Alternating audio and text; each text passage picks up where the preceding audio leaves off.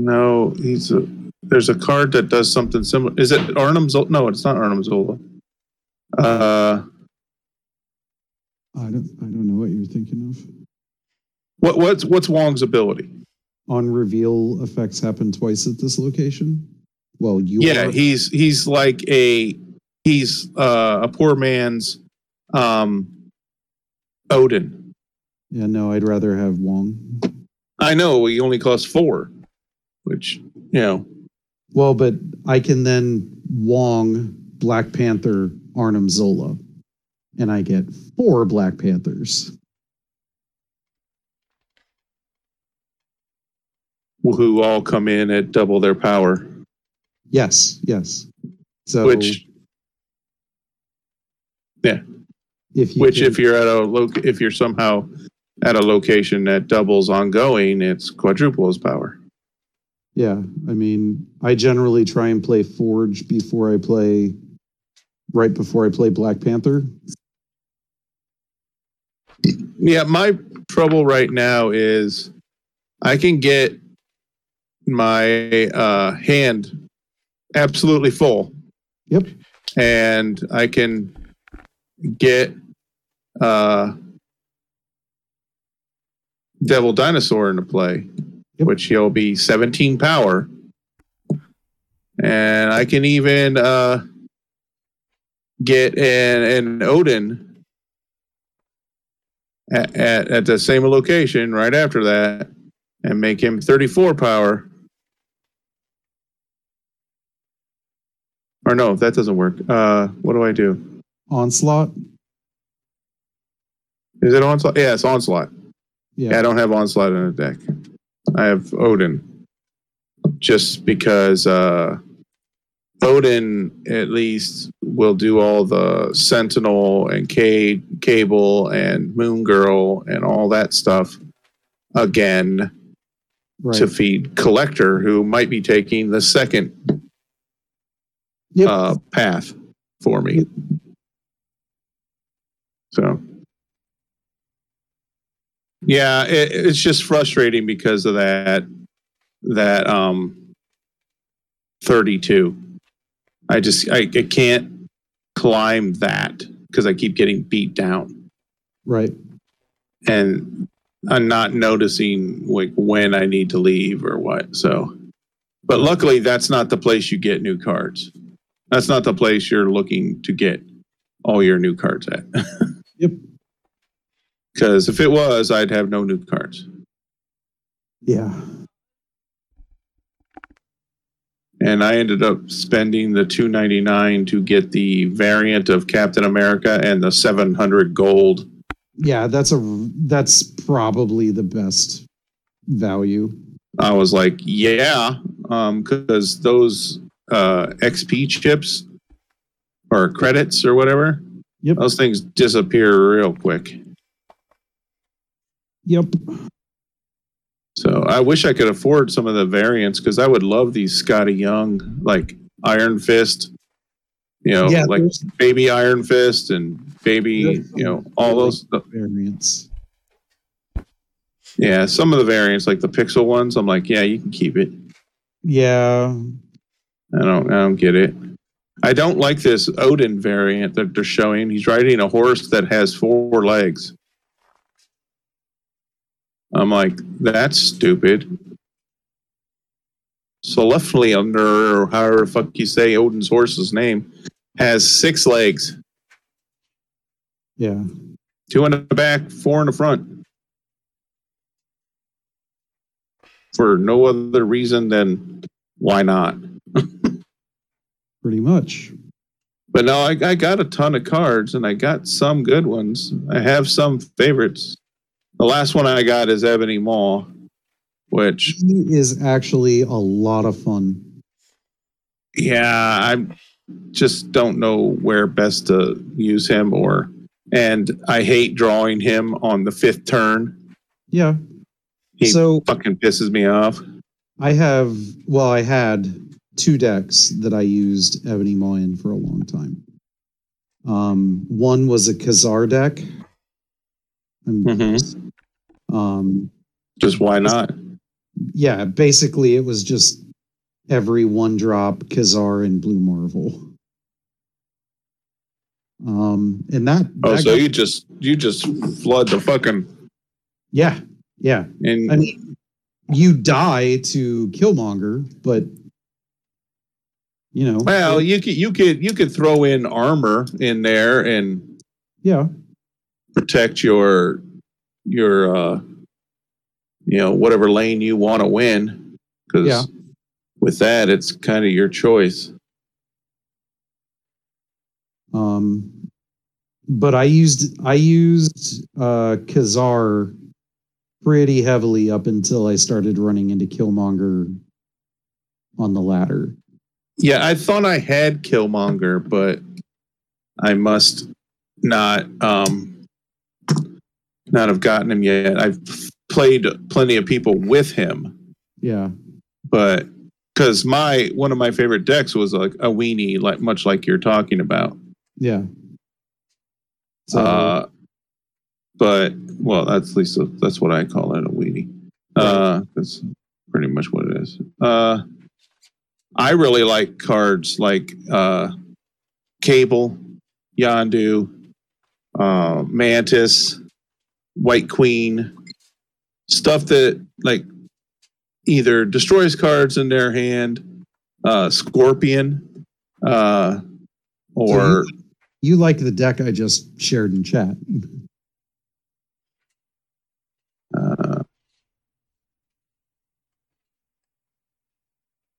Nice Yondu. I hate Angela. Cable, Scorpion, Armor. I don't have Baron Mordo, Shang-Chi, or Agent 13. Do you know what Mordo and Shang-Chi do?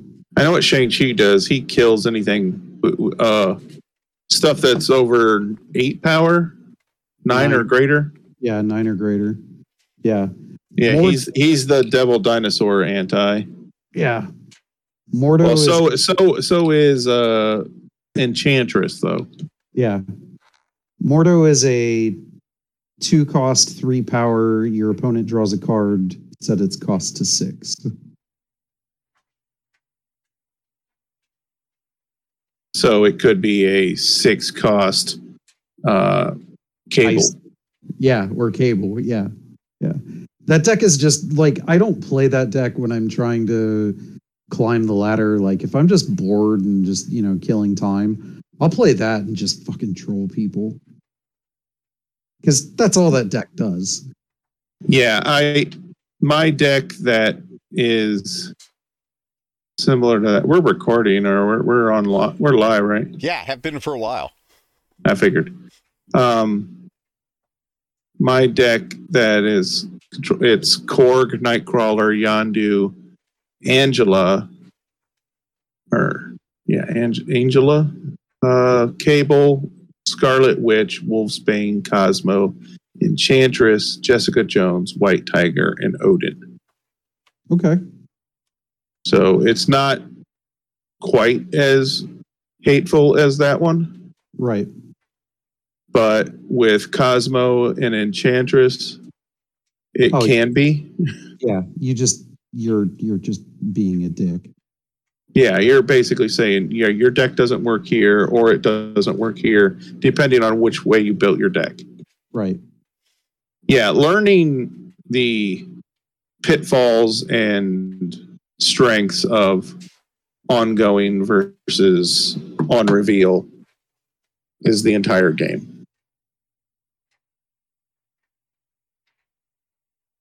Because once you realize, it took me the longest time to realize whose cards revealed first. Oh, yeah. Yeah. I'm like, why the fuck? I keep playing my damn Electra and there's no target. Like, what the fuck? And then I realized, the highlight says whose card's going to turn over first. Yep.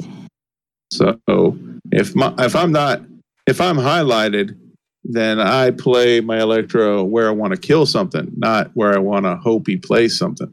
Right. You probably have stuff to build a Discard deck, do you? A discard deck? Yeah. No, I have a destruction deck. Okay.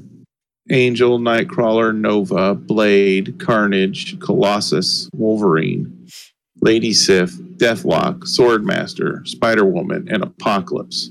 Yep. It destroys my own deck. Yep. Yeah, no, that's so eventually you'll end up with enough cards that you don't have to mix destruction and discard, and you can just play either destruction or discard. Well, this one doesn't discard, it's just destruction, but the problem is I end up drawing one card at a time and not being able to, like, I'll play Swordmaster and he'll kill my Spider-Woman. Yeah. Yeah, I'll play, Sif is the only one I can reliably count on to kill Apocalypse. Right. So once you get Wolverine, Morbius, Do I have Morbius? Colleen Wing, Dracula. I did get Hobgoblin. Wait until you get Green Goblin. Well, Green Goblin's just cheaper, right? Yes, Green Goblin is infinitely more playable. Well, yeah, you can play him earlier, right? Yeah. Because he's 3/3, right? Yeah. Nothing like turn 3 dropping Green Goblin, and then turn 4 dropping Storm and someone else at the same location. And just watching your opponent retreat. Yeah, I just see that, like, snapping and then getting them to retreat seems to be the tech play. Because once they snap back, their retreat costs them 2, right? Yes. Or if they snap back, you snap, and they snap again, it'll cost them 4. Yeah. So if you can lull them into some kind of security and then make them realize they never had a chance, that's the rudeness. You said we were recording. Was I talking about the strip when we were recording? No. Okay. Is Spitz Hot Fire here? God, I hope not. You hope not? I hope not. Okay. Why? Do we not like Dylan? I feel like I would hate to lose one of the hosts to the conversation. I'm used to us losing viewers and listeners to the conversation, but I don't want to lose You hosts. don't like the conversation? It's not that I don't like the conversation. It's that I can now quantifiably say we lose people when the talk turns to Marvel games. Oh, okay. I mean, we can be done talking about Snap.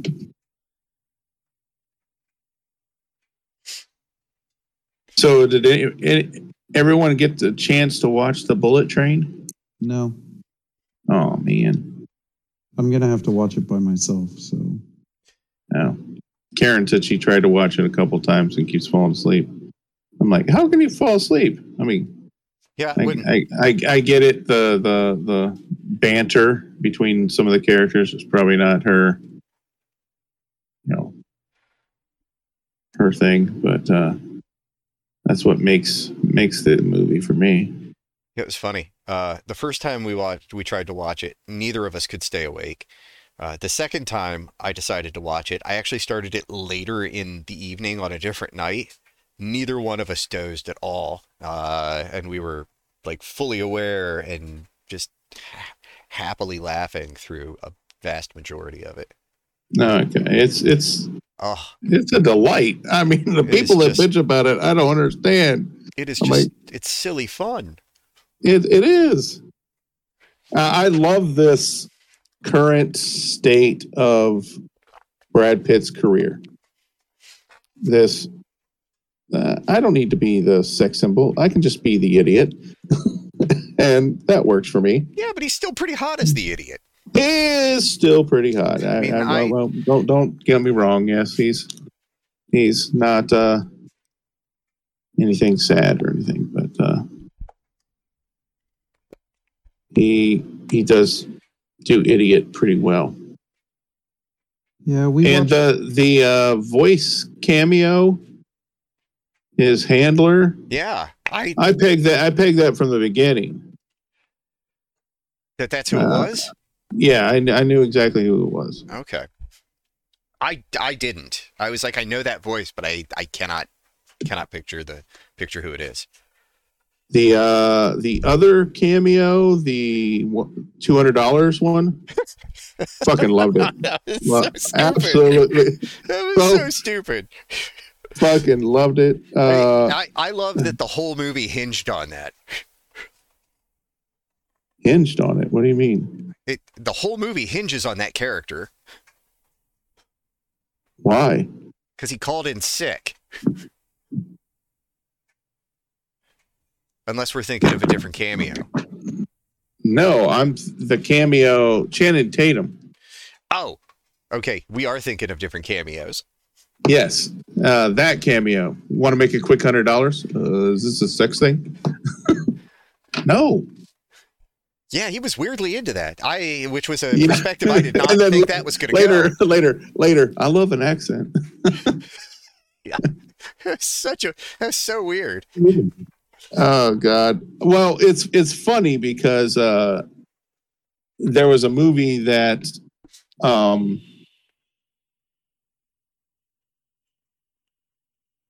Brad Pitt was a cameo in and arguably stole the show.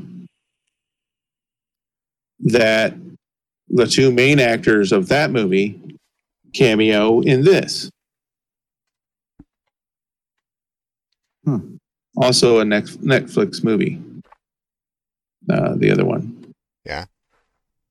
I don't know if I don't want to spoil it, but I've already said Channing Tatum. So that doesn't spoil anything because that's still delightful when that happens. Yeah. I like when they first showed him, I'm like, oh, okay. I wonder what sort of weirdo he is. Because I fully expect American on a Japanese bullet train. I expected him to be another player in what was going on. Oh, absolutely not. No. And then, no, that was not the case at all. He was still a weirdo, but. Mm-hmm. Yeah, it was a fun movie. Glad I caught it. I was happy when I saw it as a new movie last week.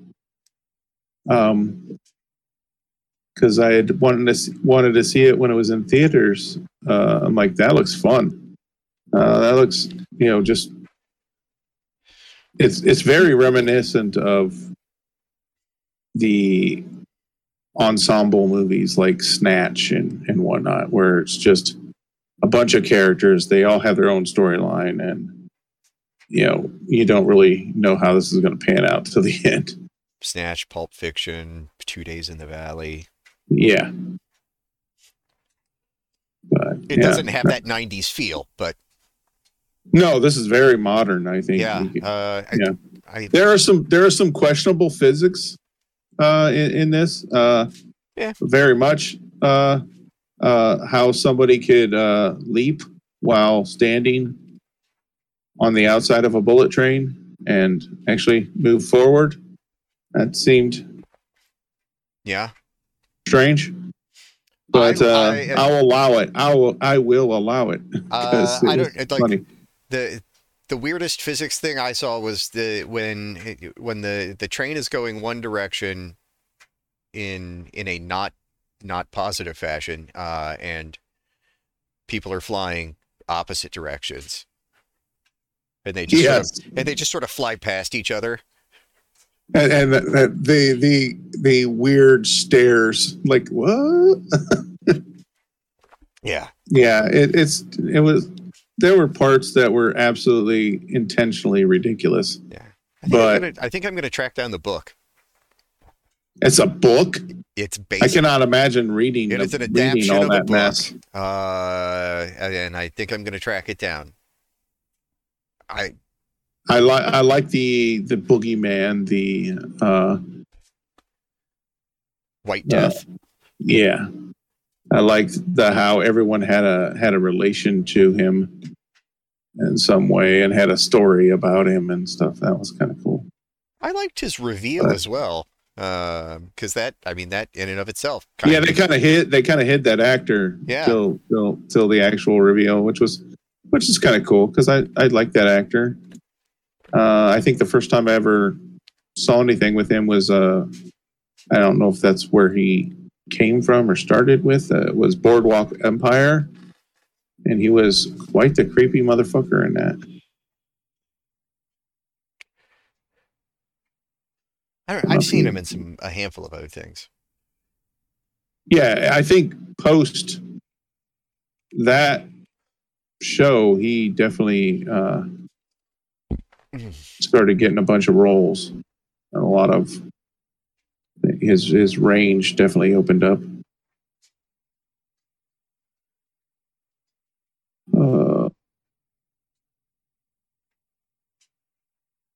Wait, no, the cameo I was thinking of was the Carver. Yes, I realized that when you were. I realize it now why you were saying the whole movie hinged on it. Yes. Yeah, because which was funny because I believe that's another traded cameo. I think so. And that's been a while coming. Yeah. So that was just delightful to see that. So I don't know why I appreciate that there's just a stable of actors out there who are just like, hey, you want to be in this movie for like 5 seconds? And then they just keep repaying the favor back and forth. Yeah. You know, give you a day scale or what was it? A hand-delivered cup of Starbucks was the cost for somebody. Yeah. Wasn't that Brad Pitt in Deadpool 2? Yes. It was a hand-delivered cup of Starbucks coffee. Nice. Doesn't need fucking money. I think Ryan Reynolds had to get the coffee too. Yes. Yeah. Okay. That would just make it even a better story. Just so weird. So last Saturday was my company Christmas party. And I only bring that up because as we speak, Darby is upstairs setting up her new Xbox.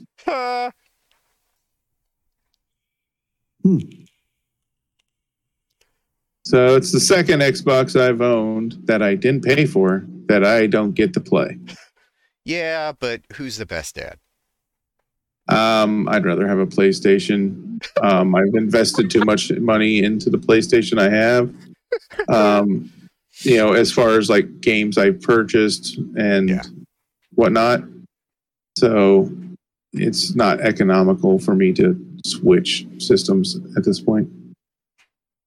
Yeah. As much as I would have liked that system because it's the S series or Series S, which is completely a solid state drive, no disk drive, and basically trades all that.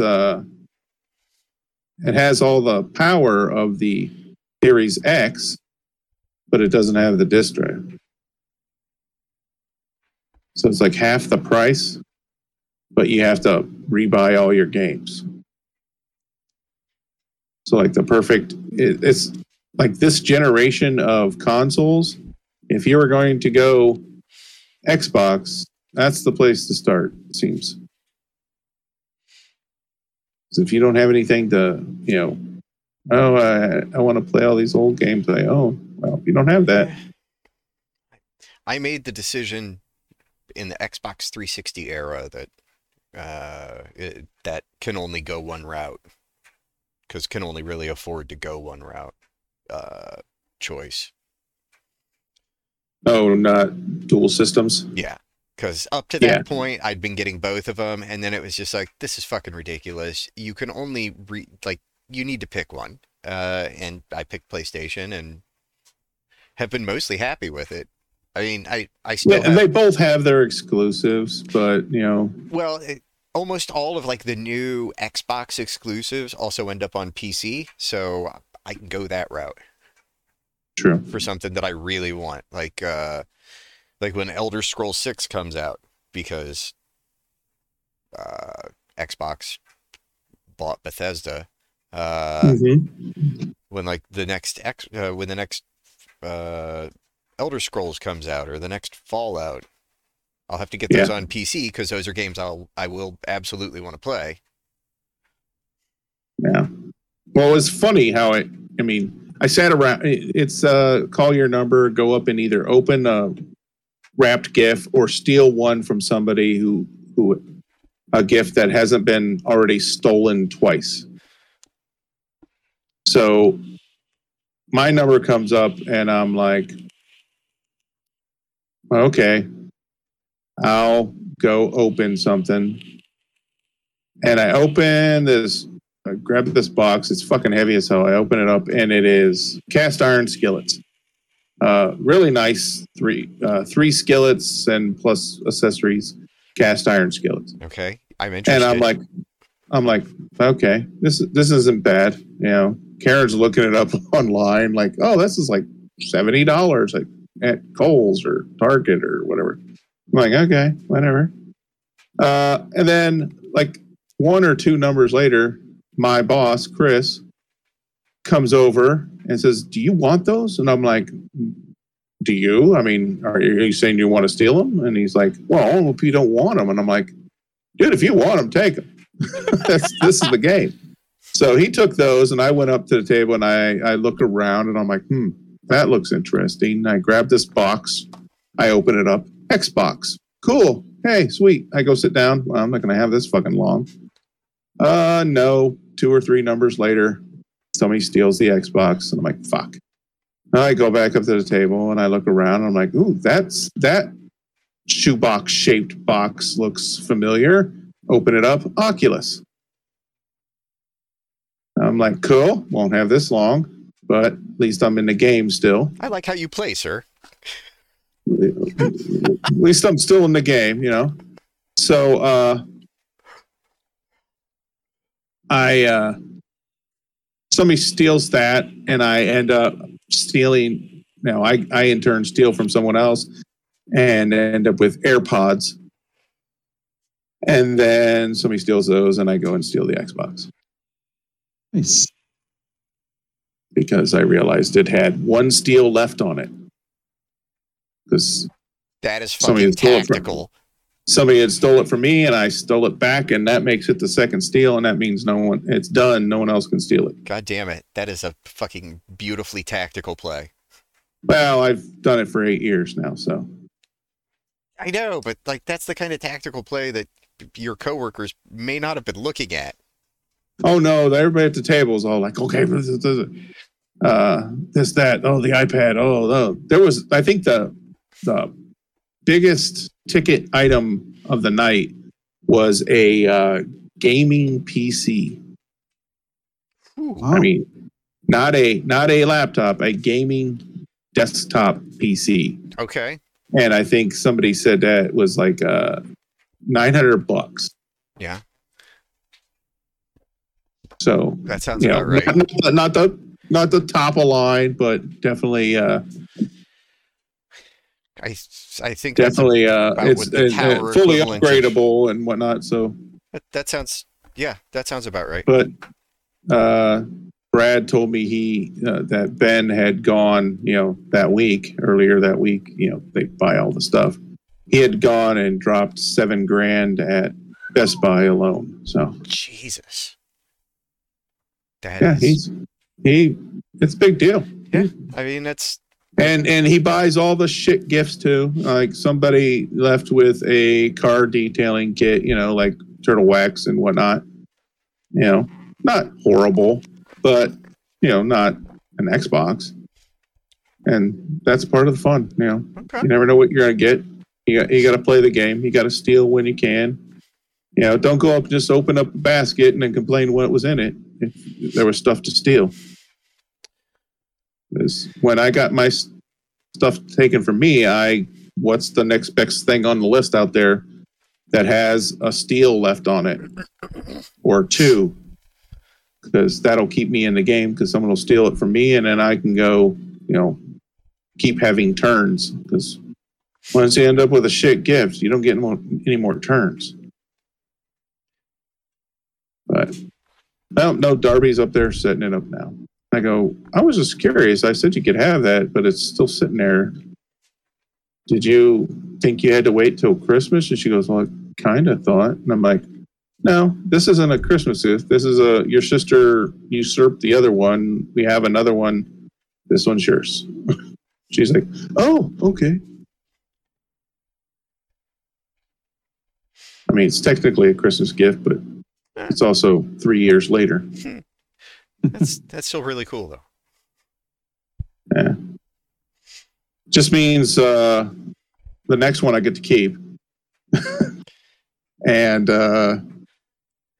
so you think when my PlayStation 4 actually blows up because I bought it used, and sometimes it sounds like it's trying to reach the outer atmosphere with that fucking fan. That is not unique to you, sir. That is almost a joke in the PlayStation community.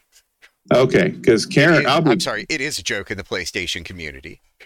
I mean, my days off, I'll be at home and I'll turn the volume way down and I'll play something or just kind of screw around on. And Karen will be like, what the hell is wrong with that thing? I'm on the phone. Can you make that go quiet? I'm like, I'm not doing anything. I've had those conversations as well. Is it supposed to sound like that? If there was a way for me to make it stop. I have a box fan on the floor right next to it, blowing into the back of it. Yeah. Trying to cool the fucker down so it won't do that, but it has no effect. Yeah, doesn't matter. That even came up in a PS5 upgrade game because they. So the PS5 does it too? No, the PS5 doesn't do it. That's why it came up. The game was The Witcher 3, which they just released a free. At least I think it's free. If you've got the game, you can upgrade to the PS5 version. So They were talking about how, if you engaged in these relatively mundane activities on the PS4, it sounded like your PS4 was getting prepped for takeoff, and you don't even notice when your PS5 does it. Because it just processes it and does not need to turn on a fucking jet turbine. Yeah, it's fucking ridiculous. But I assumed it was because it was getting old and it was about to die or something. Yep, that's a product of the machine. Chad, do you do anything interesting this weekend? I finished the IT Crowd. Pretty good series. Yeah. Fucking love it. The last season or what kind of got weird, but my favorite is, I think it's the season 2 premiere where they go to the play. Yes. The gay play called Gay. Yes. And they all end up having fucked up misadventures at the theater. The part where she finally gives up, turns around to order a drink, and Moss is behind the counter. Yes, miss. Fucking lose my shit every time. And all I have to do is look at the girls and say, I'm disabled. And they'll start laughing. How are you leg disabled? How did it happen? Acid. Just fucking brilliant show.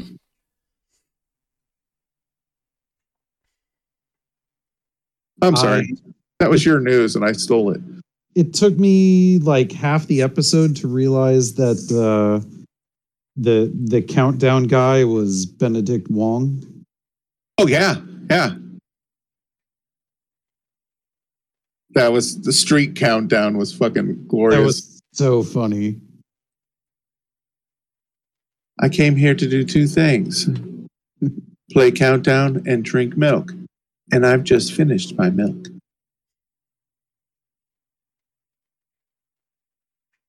We actually at work have a couple of guys that I feel accurately reflect those characters. The part where they get caught in the street with the bomb disposable robot. Yes. And they're like, what kind of operating system is it on? Windows Vista. We're gonna die. Yeah. It trades on so much geek culture. It's just ridiculous. And that show made me appreciate Noel Fielding. Yes. Because I really wasn't a fan until the IT Crowd. And then I'm like, okay, I love this guy. Yeah. And no matter what I see him in now, I'm like, okay, I still love it. No matter how weird he is in Countdown or the big show, the game shows they have on British television that I watch on YouTube. Because he comes out dressed in a muumuu or some shit. I'm like, what the fuck is this dude's problem? He's just weird. But no, I love him. Not as much as Richard Iowati, but Moss. Yeah. But yeah, that show's fucking great. And it's so great that it's no surprise that even with Richard Iowati, the American version failed so horrifically. It had Joel McHale playing God, I can't remember the other character's name.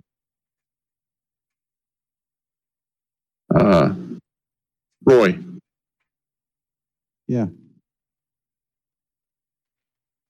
Wait, Joel McHale was Roy? Yeah. He might not have been named Roy, but that was his where he fit into that story. Who was the relationship manager?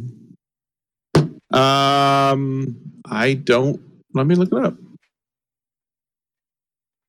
IT Crowd USA.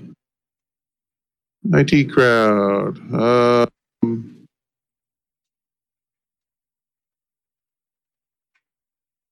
It's a blonde girl. I can tell that.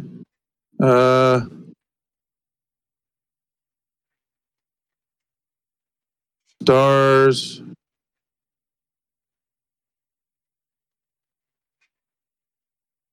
Nope, that's not her.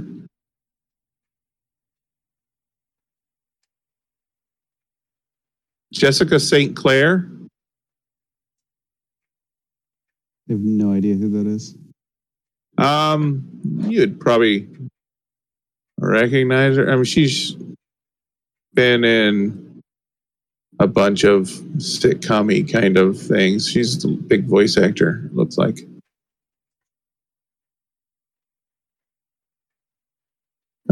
Yeah, just a pretty blonde girl. But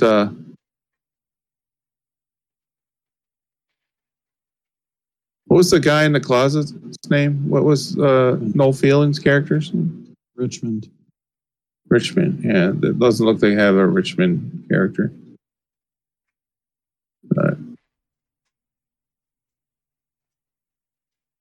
But yeah, Joel McHale played Roy. Richard Iowati played Maurice Moss. But yeah, there's no way it would have been ever even close to being as good as the original. Yeah, I thought it was a lot of fun. Just smart. The part where Moss goes into Jen's office and she's like faking like she's on the phone or typing an email, and she's like, trying to do a power trip on him. So like, hold up, wait. And then she says, yes, how can I help you? I just wondered if you wanted me to hook your computer up to the internet. Or when they convinced her the internet was on loan from the top of Big Ben. Was a little beeping box. Yeah. They're just sitting there as everybody freaks out. Oh, shit. Such a good show. Such a smart show. Yeah. And some of the characters, like the boss, the original boss that jumps out the window. Yes. He was great. And then when the son comes in, that guy's just insane. That actor. Yes. Which, it's like the same 30, 40 actors in British sitcoms and television shows, it seems like. It's like they can only have so many. So you see the same people, but it's still fucking hilarious. I watched a couple of documentaries. Yeah. Tried to watch. There's one on Netflix called The Texas Killing Fields. Texas Killing Field. I think I seen that. I couldn't bring myself to watch it. It's so boring. Yeah, and it's not because the story is boring. Like there is a very interesting true crime story there to be had. They just did not document it well. Okay. I feel like there were a lot of overlapping stories. And Dylan's here. Got to the point where I listened to the whole story and I didn't realize that they weren't talking about one of the girls that I was thinking they were. Right. Because it kind of bounces back and forth to different time periods, different girls, same thing. But it's just not. I'm glad they kept it to 4 episodes and didn't try and stretch it into some stupid 10-episode BS.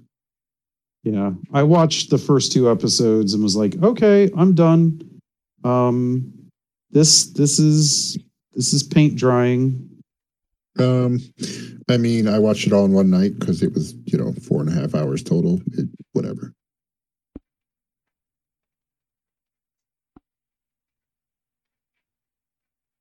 Yeah, maybe if I would have done that, like I would have finished it. It just had it playing on in the background while you did something else. Yeah. Typically what I have going on when I'm sitting with the iPad in my lap while I occasionally look up and see that Netflix wonders if I'm still watching something. I watched the holiday special for like the 10th time.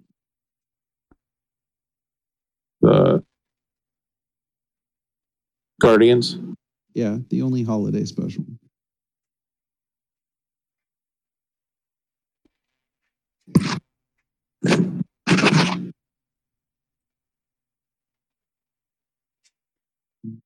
Yeah, that's I was going to start to watch Willow.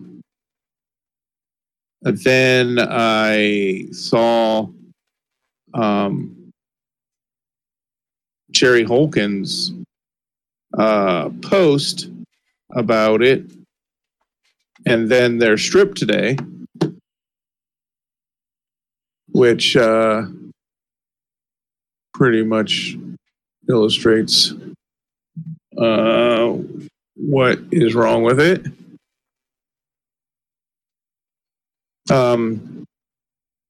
He said something about Willow is such a in his family growing up, it was like actual legal tender, as like clean your room and you can watch Willow, do this and you can watch Willow, do the it's like It's the thing they traded for him as a child to do stuff. Yeah. And he goes, it's such a part of his DNA because he's seen it so many times, and he just loves the movie. That there's a scene in the second, because I guess it's a series. I didn't realize Willow was a series. I thought it was a movie. But there's the start of the second episode makes him think that the people who made the series never even watched a movie. And they're stripped today. It's Gabe they're like sliding down the hill on sleds, which is kind of cool art. It's cute. But Gabe is like, do I need to have seen Willow before I watch the series? And Jerry says, no, you need to see Willow and not watch the series. That's the order of operations. And he's like, wait a second. You've never saw Willow? And Gabe says, I'm not going to watch some tree movie. But yeah, he apparently not a big fan. Someone who is very much a fan of the original, disappointed in what they've made. I can't speak one way or the other. I haven't seen it, but kind of makes me not want to watch it. Of course, I can't imagine Willow without Val Kilmer. I still have zero desire to watch it or the original. The original was great. I mean, for its time, it was high fantasy kind of story, magic and evil and heroes, swords and sorcery kind of thing. Yeah. With the quality of what was out there at the time. Yeah. I mean, nowadays you've got a bunch of different shows out that are really good. So, whatever. But yeah, I mean, at the time it was good. It's like going back as an adult and watching The Dark Crystal again. Yeah. I did that. It is what it's it is. Real fucked up. It is kind of fucked up. But that is a super fucked up movie. Jim Henson had some demons. Yes. he wasn't all happy Fraggle Rocks because he had some dark shit going on in that. But I watched about 15 minutes of the Dark Crystal series that they did a year or two ago. And I'm like, I can't do this. This is wrong. This is not right. I couldn't get into it at all. And I fucking loved the Dark Crystal when I was a kid. I love the whole mythology of the creatures that basically fucked with shit they thought they owned and screwed themselves. Yeah. I dug it. But yeah, sometimes you can't go back. Sometimes some of the things you absolutely loved just don't hold up.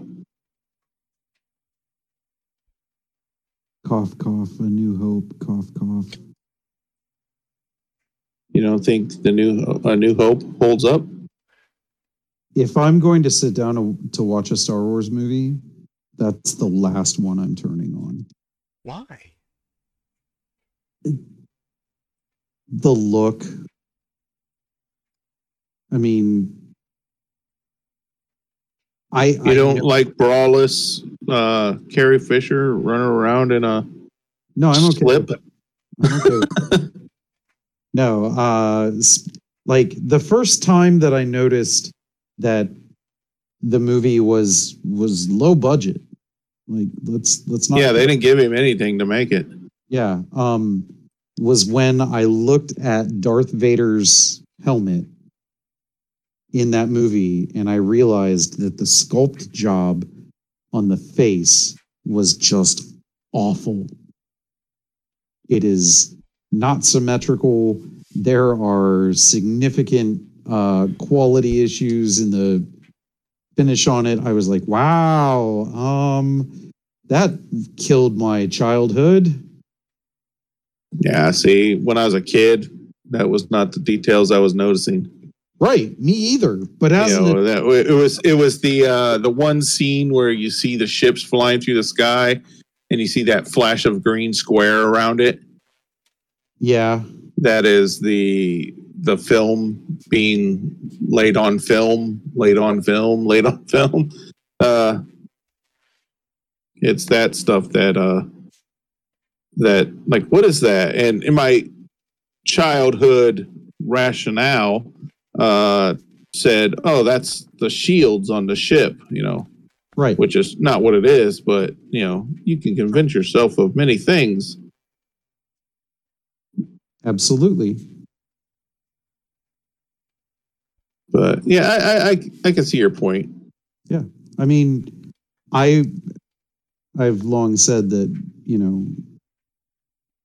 from a purely biased, my opinion standpoint, Jedi is my favorite of the original three. Well, that was your introduction to it, wasn't it? Yeah. You had seen the others, what, VHS or? I had not seen any of them at that point. Okay. I was a little kid going to the theater for the very first time. My first theater experience with Star Wars was Empire. Yeah, like there is that hold on my brain from the nostalgia of seeing Jedi in the theater as a little kid. I recognize that. I recognize that, if we're being unbiased, Empire is probably the best of the three. There was a comedian talking about World Wars, and he was bringing that up. He was like, I can't wait for World War III. I can't wait for him to finish out the trilogy. The first one turned heads. Everybody loved it. Some hardcore, sycophant fans will say the second one was the best. Yeah. Just thought it was funny. Oh, yeah. That is not a wrong assessment. I mean, I think the third one is going to catch a lot of people by surprise. Yeah. Just how quick it shows up. I think there's going to be a lot of main character death in the third one. Oh, we can hope.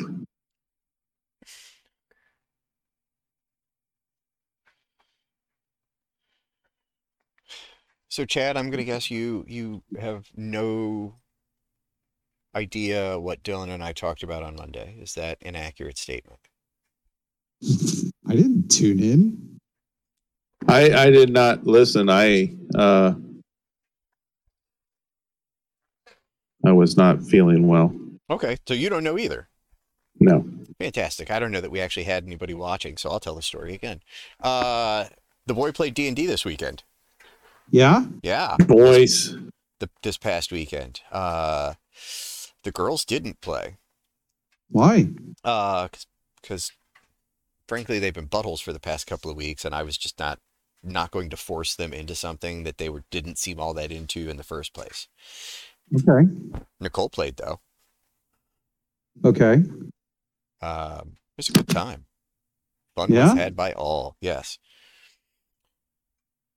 Cool. Death Mode the Goblin saw much success. Death Mode. Yes. The Goblin.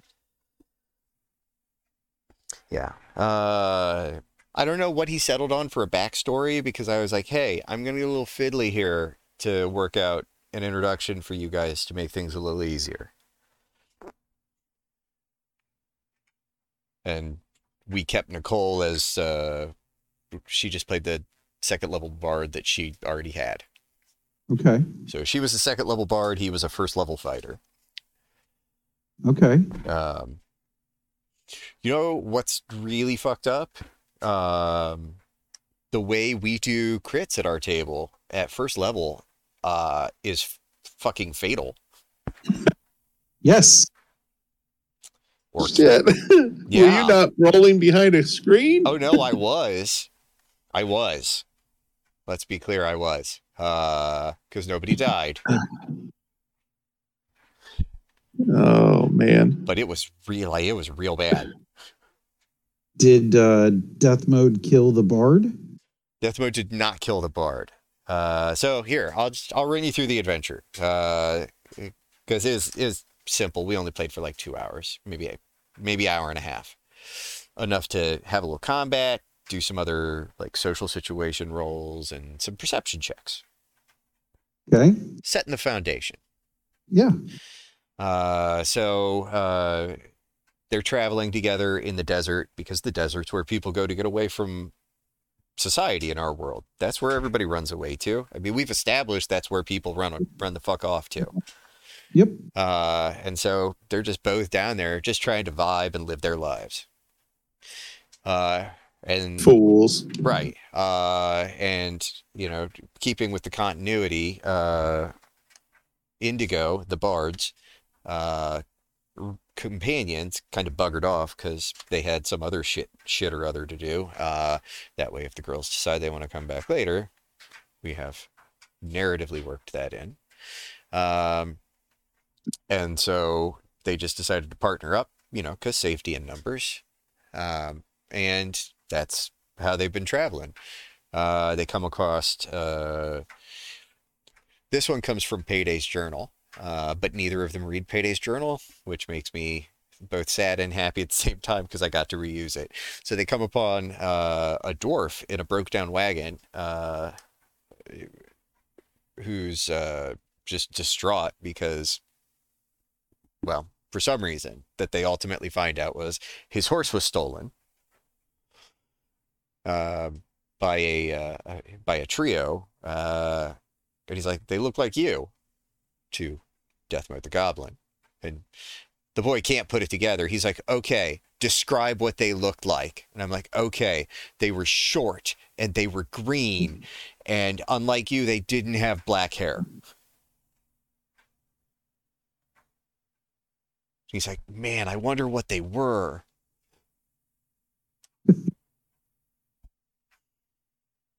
Don't we all? Like, yeah, buddy, it's a real fucking mystery. So they keep going and they follow the trail that was left by these absolute mystery trio who absconded with the horse. Eventually, coming upon them out in the open desert. This is all key information here. It's open desert. There wasn't vegetation or anything where they were. It's essentially just open, lightly hilly area. Okay. I want to sneak up on them and slit all their throats.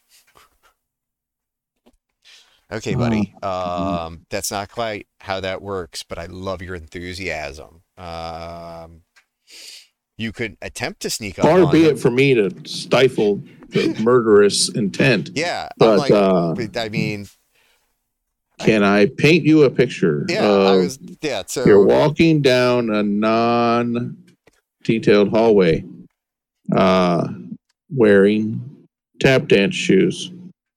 What do you think your chances are sneaking up on this person? Well, he rolled like a 24. So holy fuck. So yeah, and their perception is garbage, and I'm not shitting you, all rolled 6. For perception or initiative? For perception. Okay. And I had told him, I was like, listen, if you want to try and sneak up on him, you can. I mean, it's daylight in the desert. He did not put together what that could possibly mean. I'm like, okay, man, make your roll. And just fucking he hit in a mirage. Yeah. He's like, fucking 24. Cool. I was like, if you can sneak up on them, I will let you attack one of them and it'll be with advantage. So he sneaks up on the one that appears to be the leader because it's barking shit at the other two. He sneaks up on that guy and he attacks and he rolls his 2 dice and he rolls a natural 1 and a natural 20. in full Bookman fashion. In full Bookman fashion, like his first role in a combat in D&D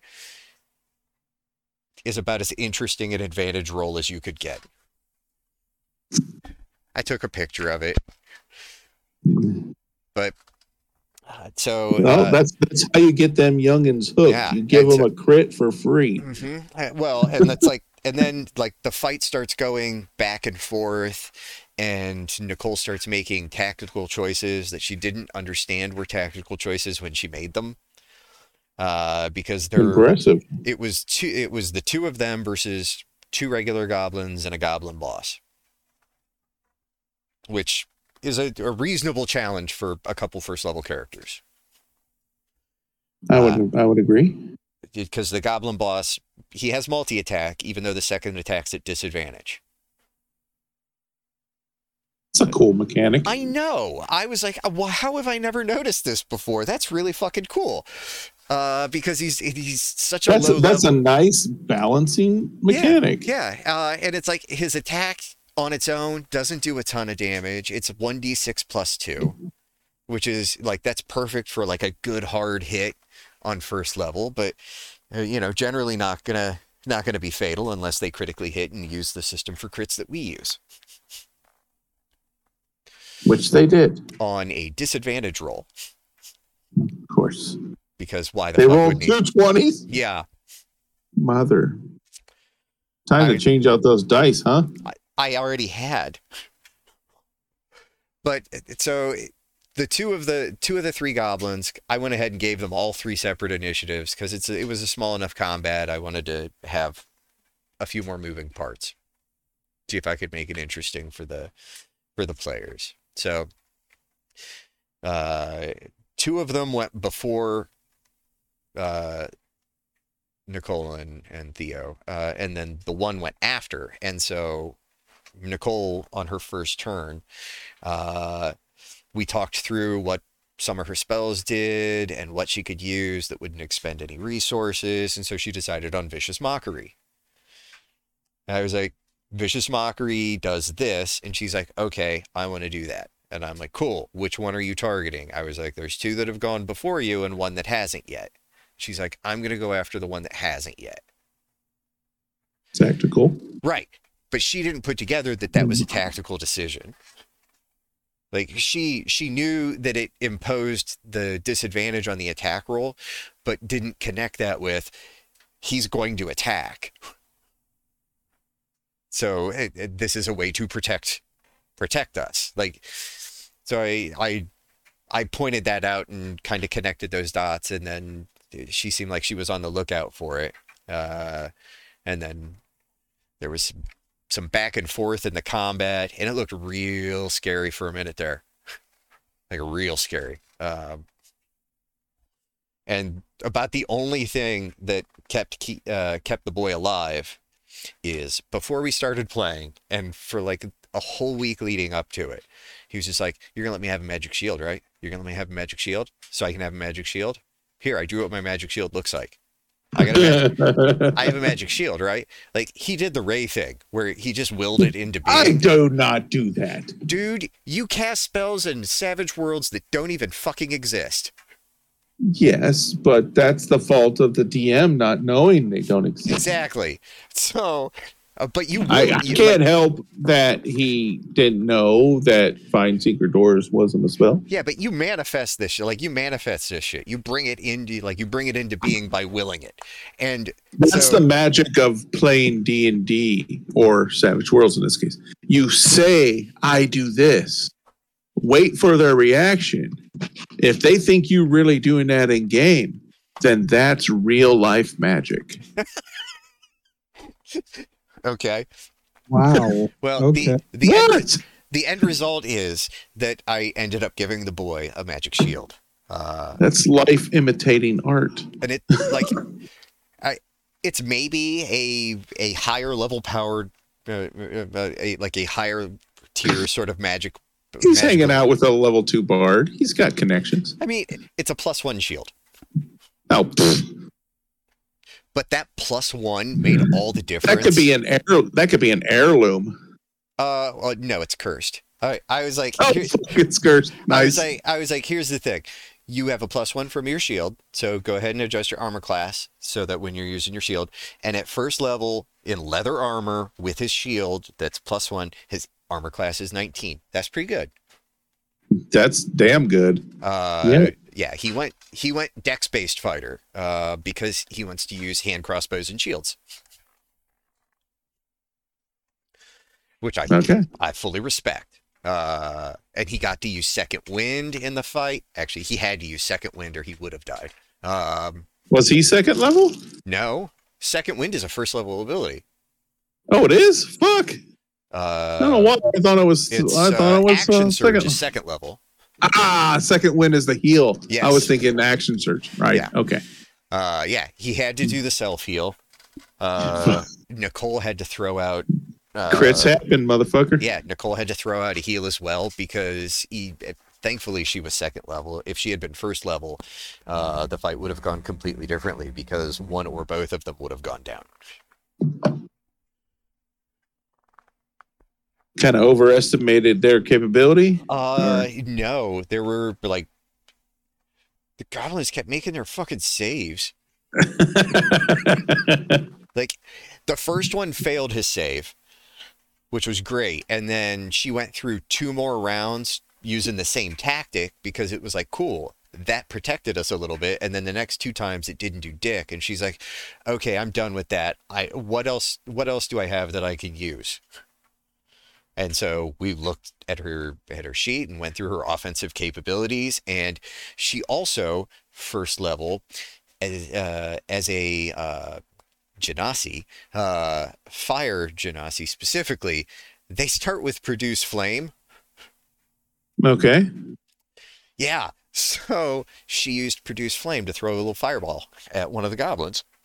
Because that's the other thing that produce flame does. It doesn't just make a torch. You could fucking throw it. And it does decent damage. So that was what she did. That works.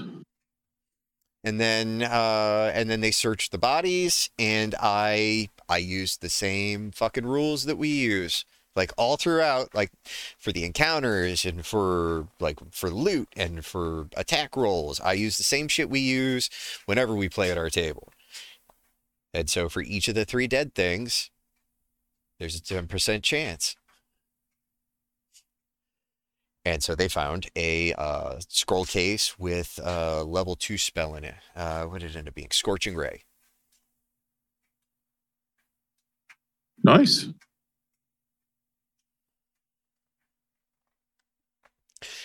Then I got a little fiddly with things. I was like, here's the deal. I was like, if you wanted, this is a spell that you could learn. And we could work out a way that you could learn it from the scroll if you wanted. Or it's a one-shot. I'm trying to give them interesting options because I don't know if the girls are ever going to play, but I know the boy is going to play again. Because he absolutely, like, by the end, he was thoroughly enraptured. Like, he was very much in that Hux mindset when we were down and playing with the boys. Trying to get orphaned a few more times. Yeah, I didn't even let him go into it. To get orphaned. I'm like, Jesus Christ, dude. Like, stop it. And then the king adopted me. Yeah. And then I killed the king. No, the king. No, and then the citizens kicked me out. Because it's like a 9-step deep revenge plot. It's like oh fuck.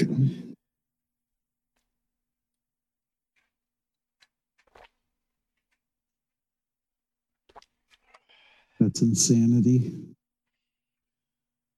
Oh, but yeah, since then he has done not quite daily, but almost. When can we play again? He said Yeah, I that. think I'm gonna play with the kids next week, maybe. I Yeah, decided I took off Thursday, Friday next week because they're off school. nice. And Yeah. I'm may as off well. all next week. I'm off the whole week after that. I just took the Thursday, Friday leading into it as well now. So Okay. 11 straight days. It'll be weird. Yeah. Sorry, But 12.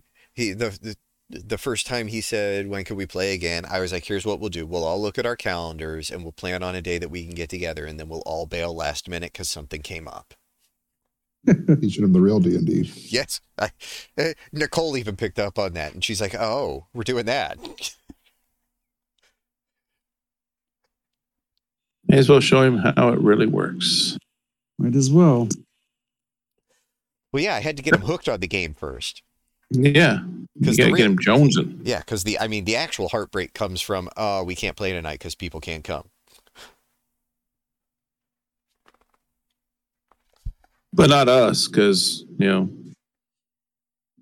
hardcore. We plan effectively. Okay, so I went to a...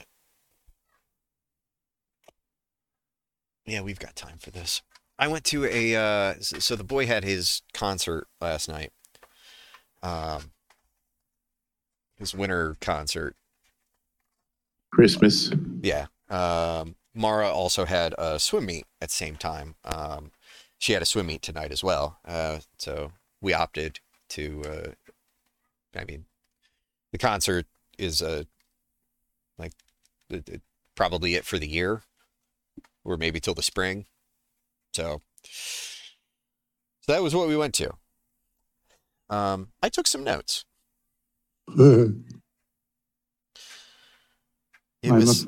It was held in the same auditorium that the spelling bee was. That's a callback to, I think, year one. Okay. Do you not remember the spelling bee? Not really, no. I took notes and did the play-by-play on how it all went down. Ah. Now you're remembering. Yeah. Maybe. Yeah, I am. All right. So, and all of my notes go in order, and I had to write them in code, because I had my phone out and I was taking notes at a children's concert, and if anybody saw what I was typing, I didn't want them to immediately get offended. Okay.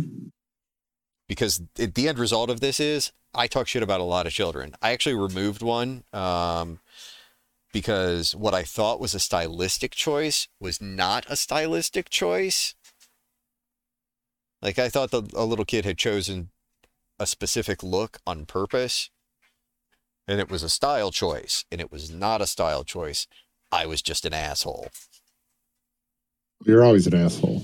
But yeah, but Way. Hold on. This should tell you something. That crossed a line that I was not willing to cross.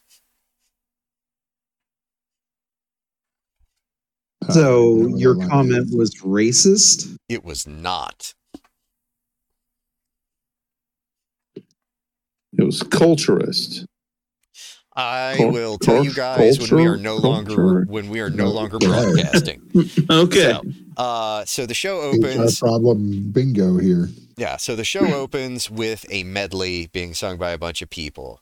There's a girl in a white dress. She is in the middle, equidistant, the two mics that they've got on stage, and back a little. She is absolutely the farthest person from these mics. Why, I wonder? Is it because she is that terrible that they need to keep her far enough from the mics that they don't pick her up? And they put her back there and tell her sing soft? It's okay. We'll find out later. We circle back to her. The principal was doing like his best 70s dad cosplay. Like, he's wearing like the suit and he looks like he's just come from the office, and he's got these big fucking mutton chop sideburns.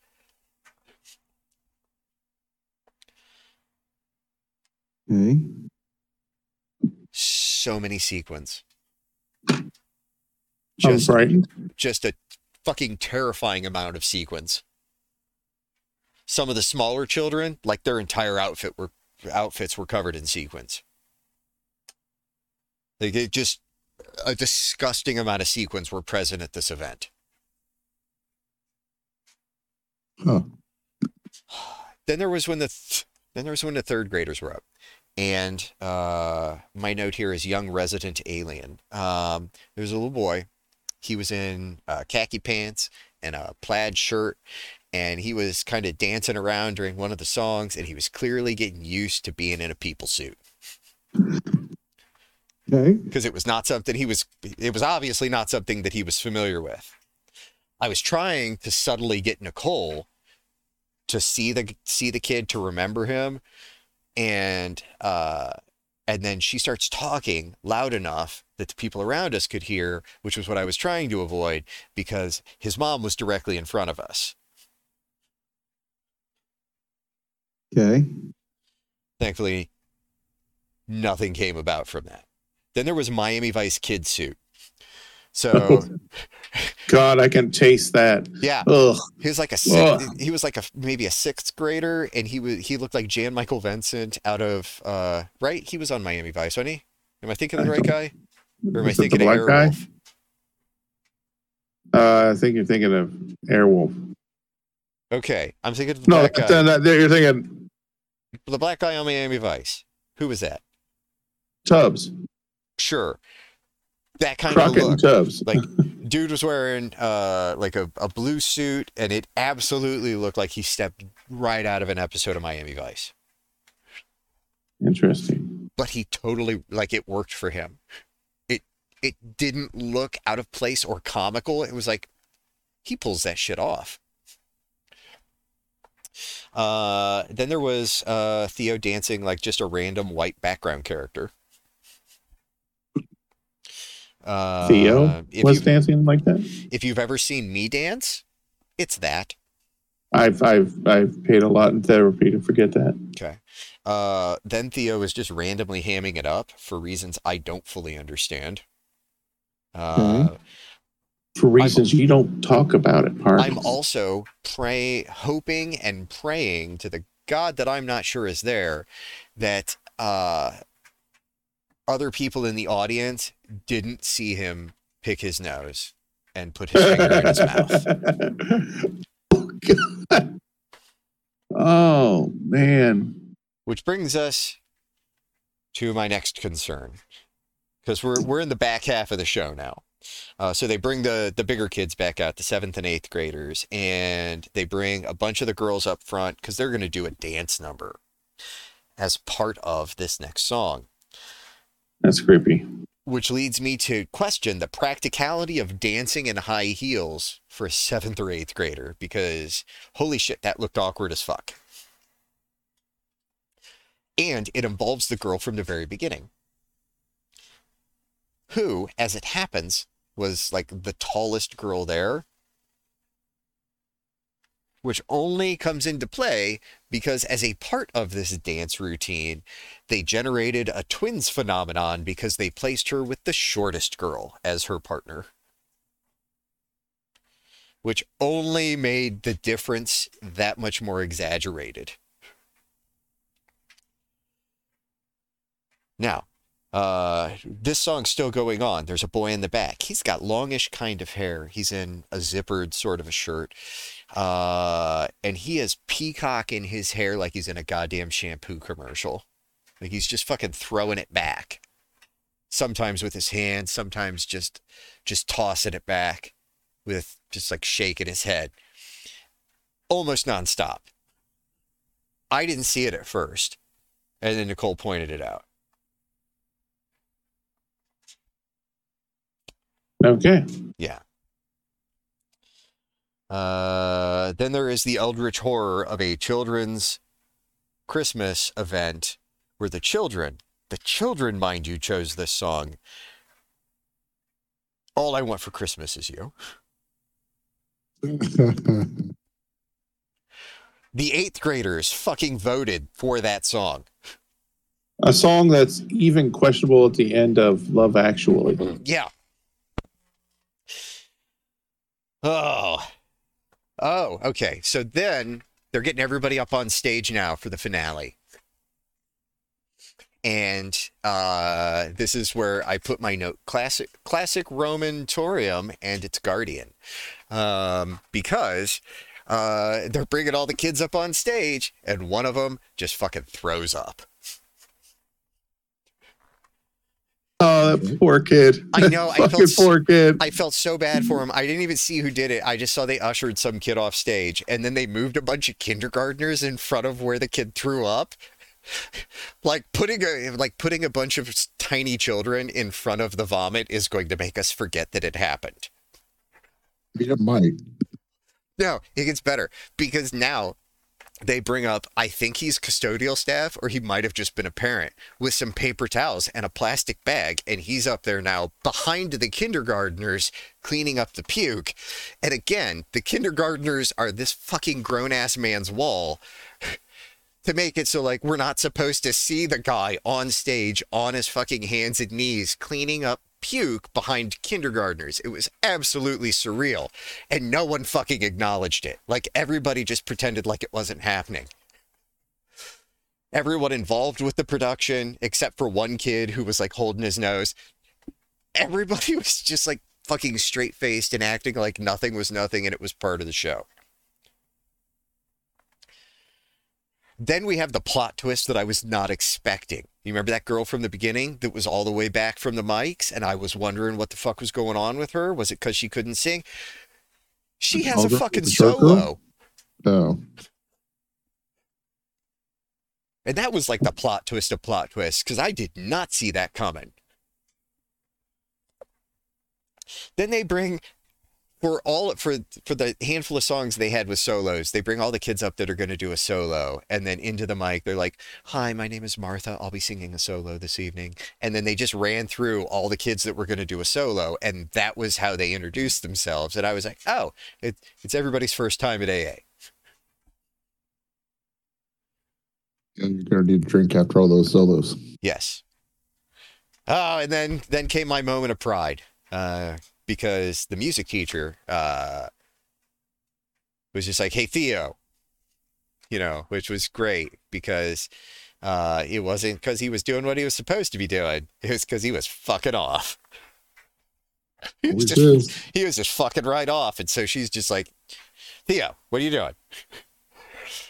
Because he had three people in front of him. Yeah. And then it turned out he was like, "You guys might want to," before we even left the house, he's like, "You guys might want to take some tissues with you because our last song might make you cry." And we're just like, whatever. And as it happens, he was like halfway right. I started to get a little bit that direction because it was Auld Lang Syne. Okay. And they went through all of it. And yeah, I don't know, the way they presented that, it was a little haunting. And not in a nightmarish way.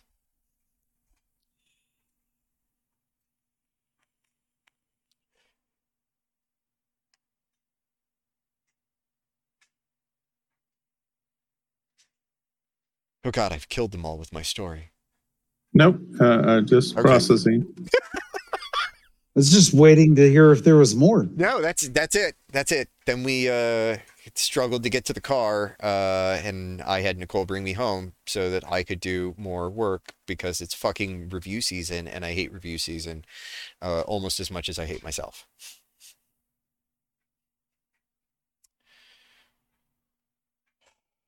I hate it so much.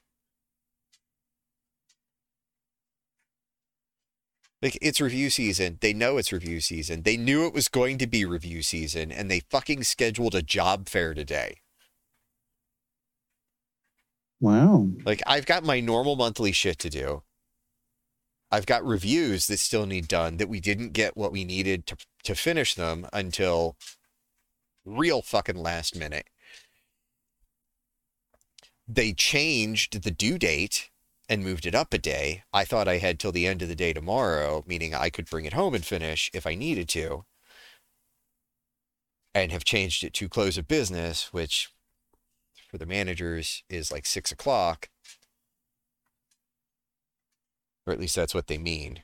And so now I'm fucking having to participate in this goddamn job fair because I'm told that the agent coachings I had set up for the afternoon, I now have to move because of the goddamn job fair. And I'm just sitting there the whole time, and I didn't say this, but it's like, it's not my fault. You people planned poorly.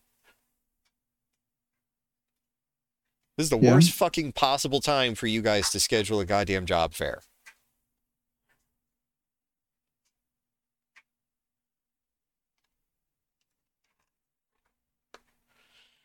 I did initially ignore the request to end what I was doing and participate. I still met with my person and then just let him leave early.